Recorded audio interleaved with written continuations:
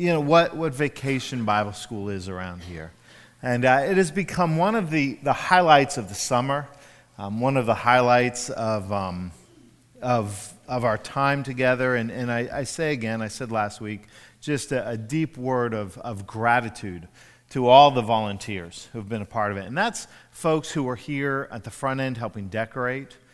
There are those who helped in the preparation stages, certainly those who were here all week long. I mean, the crew leaders, we called them the crew leaders, and the group leaders and those volunteers, they look by the end of the week like they've been rode hard and hung up wet. I mean, it is exhausting. It really is. And I say that on their behalf because, as I said, kind of tongue-in-cheek, it's true. I get to just kind of float, and I get to watch, and I get to observe, and that's a lot of fun for me. But we do. But we thank you as well, because together we want to be that kind of church that makes room for our kids and for this experience. And Marilyn, where'd you go? What was it your great-grandson said when he went by the church this week? He said, "This is where I go to Jesus' party." This is where I go to Jesus' party. Marilyn's great-grandson was part of Vacation Bible School. When he went by, I guess with his mother, she pointed out the church, and he said, if you didn't hear, "This is where I go to Jesus' party." And I mean, that is awesome. We want, all of us. I don't think just for kids. I really strive in my own life. I want to look forward to coming to church. That's why I do joke around. Sometimes maybe too much for some people. But when appropriate, and there's always fine lines with appropriate, and I've crossed them more than once, but I want this to be a place where we can enjoy being together. And so this week was a lot of fun, and thank you for it. And we had, I believe, if you count all the kids and middle schoolers that were through at least once or twice, because some are in and out during the week, I think we had about 120 kids here this week. Somebody said to me, they're like, "Wow, you know what we're going to have to do? We'll have to do 2 weeks next time." No, don't think so. But it really was. It was fantastic. So, and I don't think Ethel is in here. But when you see her, she does a great job of pointing to all her volunteers and to giving a lot of that credit away. But she deserves a lot of credit because she really organized. She keeps everything running. She's in every place at once on a week like last week and does a tremendous job. So if you see Ethel, extend to her also words of appreciation because we're very, very lucky to have her. So. Anyway, so with VBS and with that, it obviously, as I'm here each night and observing and with VBS kind of being a focus this morning, I wanted to kind of jump off from the central theme of Vacation Bible School. And we use that kind of as a springboard for us to think about our faith this morning, the same way that the kids were challenged to think about their faith this morning. And so I want to turn to Matthew chapter 4. Beginning at verse 18, this is Jesus' call of his disciples. I could have read some of these stories out of Matthew. I could have done it out of Mark. I could have done it out of Luke. Each of those Gospels have very similar stories. I could have found some other examples in the Gospel of John. And the point I'm getting at is you can find these kind of examples we'll talk about of Jesus' invitation in each of the Gospels. They permeate the Gospels. But this is one of the famous ones. And so we pick up in Matthew chapter 4, beginning at verse 18. It says, "As Jesus was walking beside the Sea of Galilee, he saw 2 brothers, Simon called Peter and his brother Andrew. They were casting a net into the lake, for they were fishermen. 'Come, follow me,' Jesus said, 'and I will send you out to fish for people.' At once they left their nets and followed him. Going on from there, he saw 2 other brothers, James, son of Zebedee, and his brother John. They were in a boat with their father Zebedee, preparing their nets. Jesus called them. And immediately they left the boat and their father and followed him. Jesus went throughout Galilee, teaching in the synagogue, proclaiming the good news of the kingdom, and healing every disease and sickness among the people. News about him spread all over Syria. And the people brought to him all who were ill with various diseases, those suffering with pain, the demon-possessed, those having seizures, and the paralyzed, and he healed them. Large crowds from Galilee, the Decapolis, Jerusalem, Judea, and the region across the Jordan followed him. Brothers and sisters, this is the word of God for the people of God. Let us pray. Lord, we need to hear your invitation anew today. Hear it with fresh ears for some of us. Maybe for others, hear it for the first time. But understand what it means to follow you. So open our hearts and our ears, our spirits to your voice and to your speaking into our lives today. We pray in Christ Jesus. Amen. Follow him. That became the recurring mantra throughout the week. And as I listened to it and I observed the lessons and I just kind of watched, I became more and more impressed with the power in the simplicity of the Vacation Bible School message being follow him. Because it brings us to the very foundation of what it means to be a Christian. It instilled in each of these young people, children and young adults throughout the week, the foundation of what it means to be a Christian.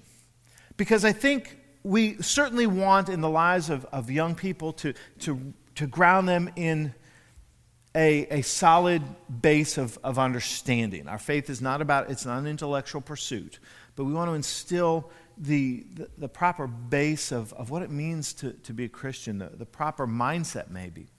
But for some of us also, as I started to think about this morning, we sometimes need a recalibration. I need a recalibration.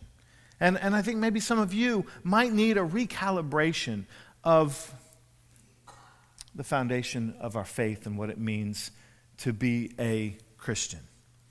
And what I mean by recalibration is I think too often in my life, and maybe in yours, get a little off-center, a little backwards. Let me explain what I mean.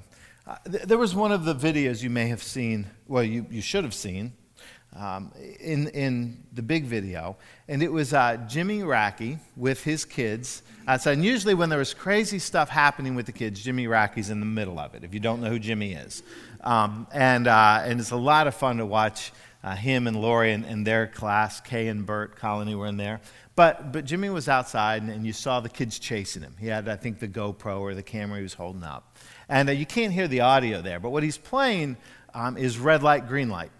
You remember that game? Red light, green light. And so he's green light, and then he said red light, and of course they didn't stop. And, it didn't. But I started to think about the games that we played as kids. We were talking about this week, red light, green light, and red rover, and some of those kind of games. And one of the ones that I remember, and I'm sure you do as well, was Simon Says. Remember Simon Says? A very simple game. You can only do it if Simon says. But whatever Simon says, you have to do. And it's a game about rules, really. Simon sets the rules, and you, in order to win the game, have to follow the rules. So I think, there's a mindset that begins to permeate sometimes, that sees faith that way. It's Jesus says. It's the game Jesus says. Jesus says, read the Bible, so we should read the Bible. Jesus says pray, so we should pray. Jesus says go to church, so we need to go to church. All of those things are really good, okay? I'm not criticizing any of that. Or Jesus says, don't disobey your parents, so we don't want to disobey our parents. Jesus says, don't be mean to others, so we don't want to be mean to others. But what happens is it becomes almost a game to us. And so we need to make sure that we're doing or not doing whatever Jesus says.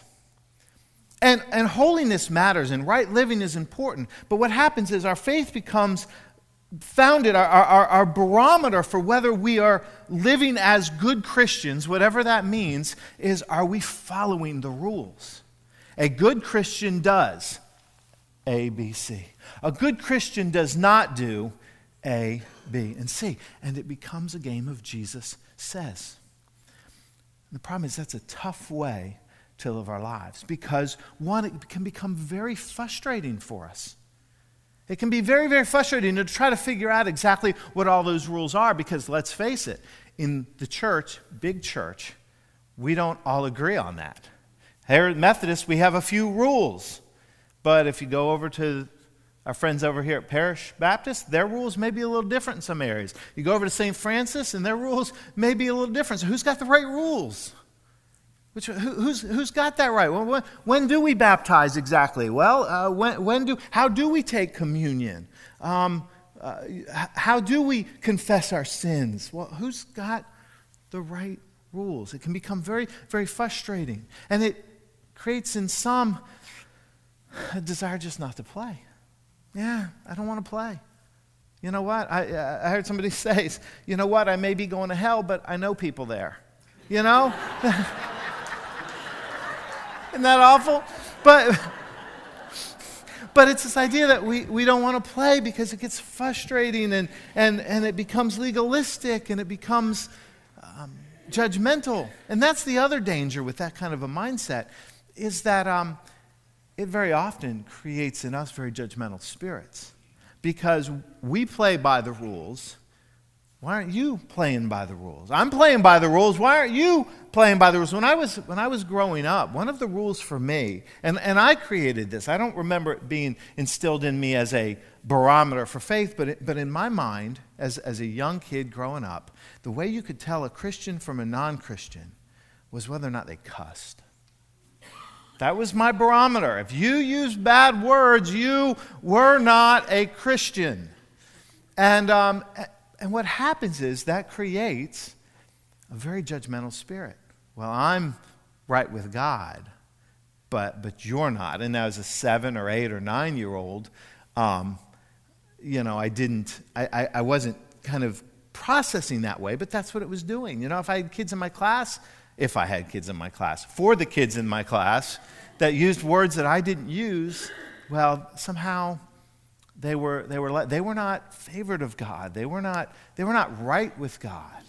And so it created this kind of habit in me that I have to fight still today. The rules may have changed.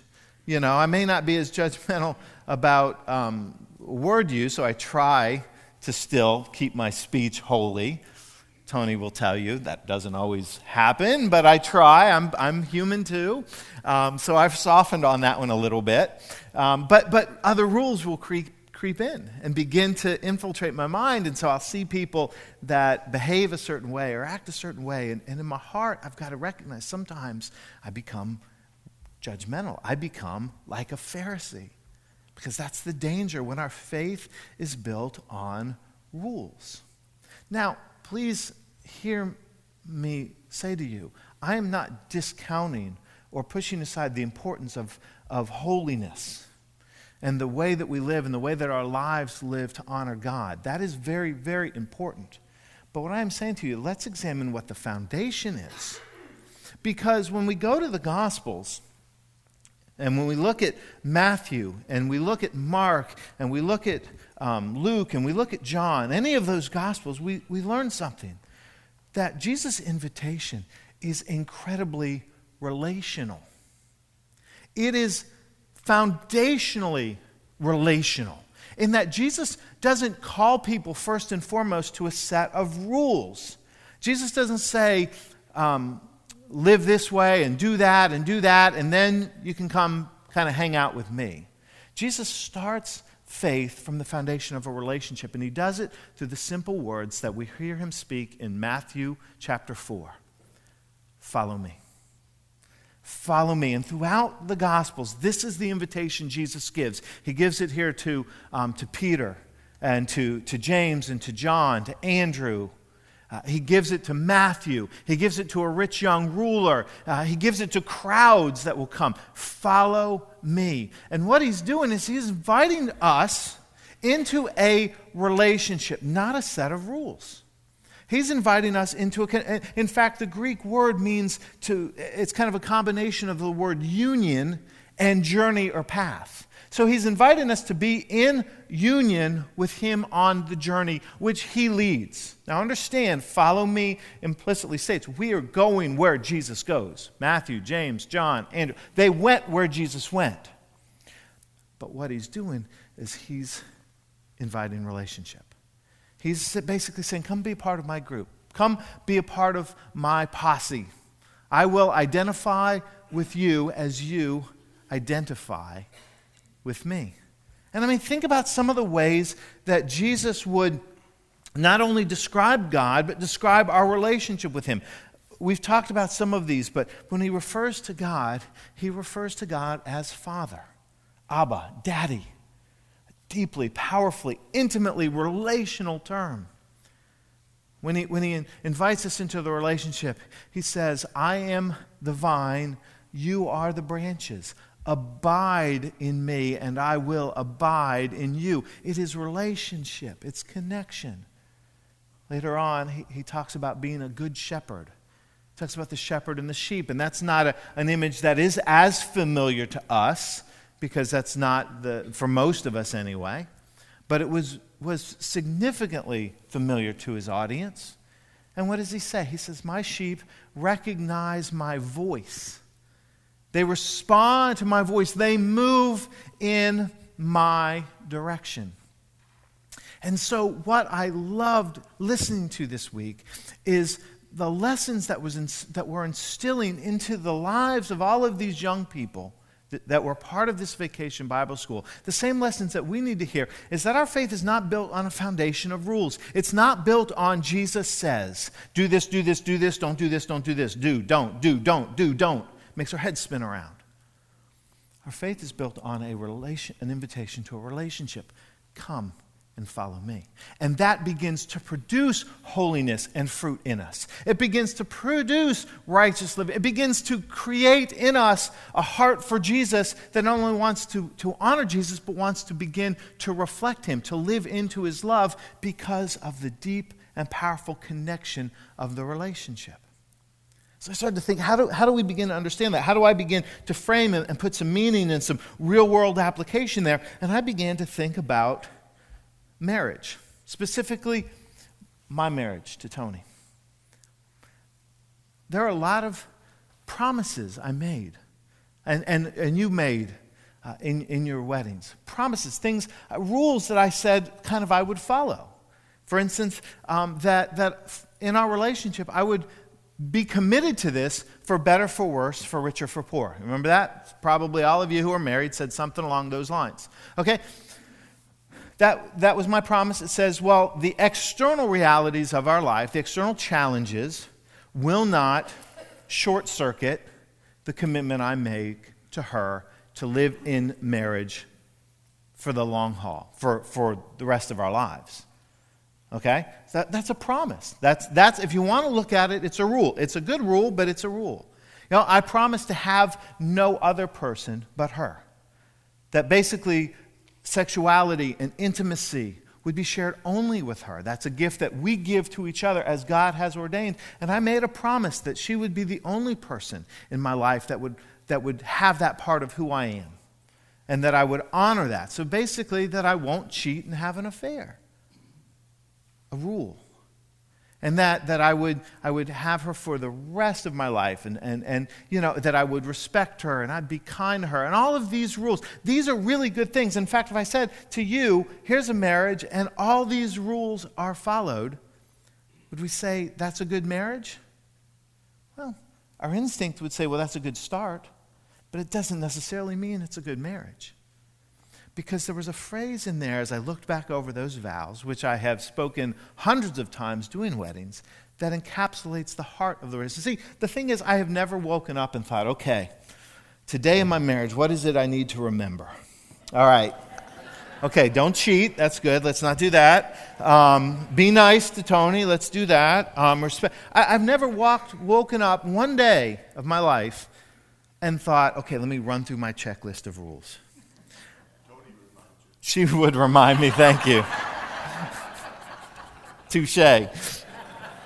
Because there's a phrase that is the foundation. See, none of those rules are the foundation. Here's the foundation. The promise I made out of the heart that I have for her to love and to cherish. When a relationship is built on love. See, I don't wake up and go, man, I need to remember not to do those things because I promised not to. But what I do think is I love this person. And out of my love for her, out of the commitment I have to want to, not because I have to, but that I want to spend the rest of my life with her, Well, why would I cheat? Because that would break her heart.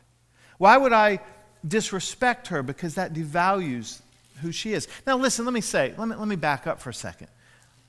I'm not a perfect husband, obviously. Anybody who knows me knows that. I have broken those vows before. Now, don't let your imagination run wild, okay? Let's back that truck up. I've not always been as loving as I should be. I've not always been as respectful as I should be, okay? So I'm not in any way indicating perfection. But what I'm saying is that I don't base the relationship on the rules. The rules, the way that I live and honoring them is birthed out of the relationship. So it's not rules then relationship, it's relationship that leads to, I don't want to say rules, right living or my desire to live right. Well, that's the same foundation that our faith is built on. And it is that we are called into a relationship with Christ. And in that relationship, it begins to shape us into the reflection of Jesus. Then we begin, and again, not so much, forget about the do's and don'ts, other than these, to begin to love others as He's loved us, to begin to serve others as He's served us, to be able to show God's grace to others as God has shown His grace to us, and to be able to experience what God pours into us through the presence of His Holy Spirit, which is powerfully relational. And so, I want you to see, we have these 5 posters up front. I know not everybody can see them from the back. You can kind of catch them later. But I want to explain this because I love this as I started to think about it. Each poster, each character here was unveiled during the week. These were the Bible buddies. And let me introduce the Bible buddies to you. The first one over here is Sal. Sal the salamander. Okay? And Sal reminds us of this, that God gives us hope. That was the lesson of the day. And what would happen in Vacation Bible School is Tony or whoever was up front would say, God gives us hope. And the kids in unison would yell back, follow Him. God gives us hope, follow Him. And salamanders, and then they had the story about the salamanders and how they start off with none of the appendages they need, and they have to trust that God has created within them the ability to adapt. So God gives us hope. And then the next week, this was my favorite. This is Martha, the moth. Martha. And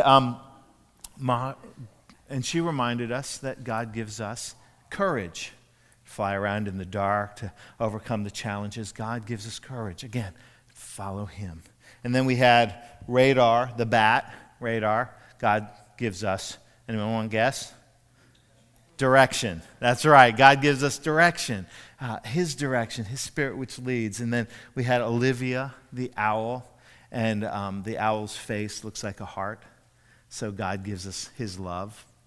And then the last one was Ray. Thank you. I was trying to remember his name. Ray the glowworm. And that reminds us that God gives us His power. But what I thought about as I thought about each of these was that they're not rules. We weren't sitting up here going, okay, kids, to be a good Christian, let's do, don't. But it was, this is what God pours into you, into us, in the relationship that He's invited us into. It begins to be the way in which He crafts and molds and shapes us that fills us with His hope and His courage and His direction and His guidance, and His love and His power. And it's a relational truth, not a list of rules and do's and don'ts kinds of truth. And that for us needs to be what we understand as the foundation of what it means to be a Christian. It is to follow Him, to live in a relationship with Jesus. And that's good news, because I started to think about those people that Jesus gave those invitations to. You know, they did not have their lives together. You know, they didn't. They often were not very much like Jesus when He called them. They were tax collectors and fishermen and ruffians and prostitutes. They were what would seem to be very far away from God if we were measuring by do's and don'ts. But you know, the more somebody thought they had their life together, the less likely they were to follow Jesus. Think about that. The more that they thought they had their lives together, the less likely they were to follow Jesus. So this idea that somehow we've got to know the rules and figure it out and be, no, Jesus just says, come follow me. Jesus was incredibly comfortable with people who were not like him. And people who were not like Jesus were incredibly comfortable with him. And we need to remember that. Heaven forbid, there should be nobody who ever walks into the fellowship of our church that is uncomfortable. Not at least by our actions or behavior. There is nobody who should ever walk in here that should be put at an unease because somehow they wonder what we think of them or how we're judging them. Because that's the furthest thing from Christ. And when we do that, that is not Jesus. If you've ever experienced that, if you've walked in a church, heaven forbid, you've walked in this church and you felt kind of kept at arm's distance, or you felt that somehow people were looking down at you in some way, understand, that's a reflection of our sin. That's not a reflection of our Savior. Because that's not who he was. That's not what he did. So that's good news for us. He invites us all into the relationship. And he invites us to invite others into the relationship. And the other thing was, they weren't even believers. In fact, some of them stuck around Jesus for years and they still weren't quite believers. In fact, we gave a very famous nickname to one of them. Do you know who I'm talking about? Who? Doubting Thomas. Doubting Thomas had spent years with Jesus. And at the resurrection, what's he say? I'm not so sure I buy any of this. And yet Jesus didn't cast him aside. He didn't push him away. He challenged him and continued to invite him into the relationship. This is really good news for us. This is really good news for us. But it also becomes the good news we're called to share. That we're to be the conduits to invite people into that relationship with Jesus, who loves them as they are and receives them where they are and then begins to work the change in our lives. Then, Jesus doesn't call people who have it all together. He calls people and then he challenges us to allow him to begin to put us together. And that's what it means to be a Christian. We need to sometimes recalibrate a little bit. And the kids helped me recalibrate this week. God gives us hope. Follow him. God gives us courage, follow him. Christ gives us direction, follow him. Christ gives us love, follow him. Christ gives us his power, follow him. It is the most simple and yet profound invitation of what it means to be a Christian. It is simply this: follow him. Let's pray. Gracious Lord, we thank you that you give us all that invitation. Everybody in the sound of my voice here today has been given that invitation to follow. Jesus looks at us and we may be broken. Yeah, we may not have the rules right. We may live pretty messed up lives sometimes.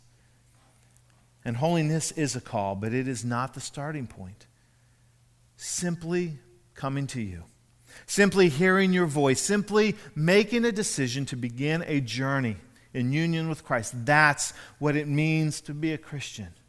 And allowing your Holy Spirit to work, to put the pieces of our lives together, to shape us to be more Christ-like and to live lives of holiness.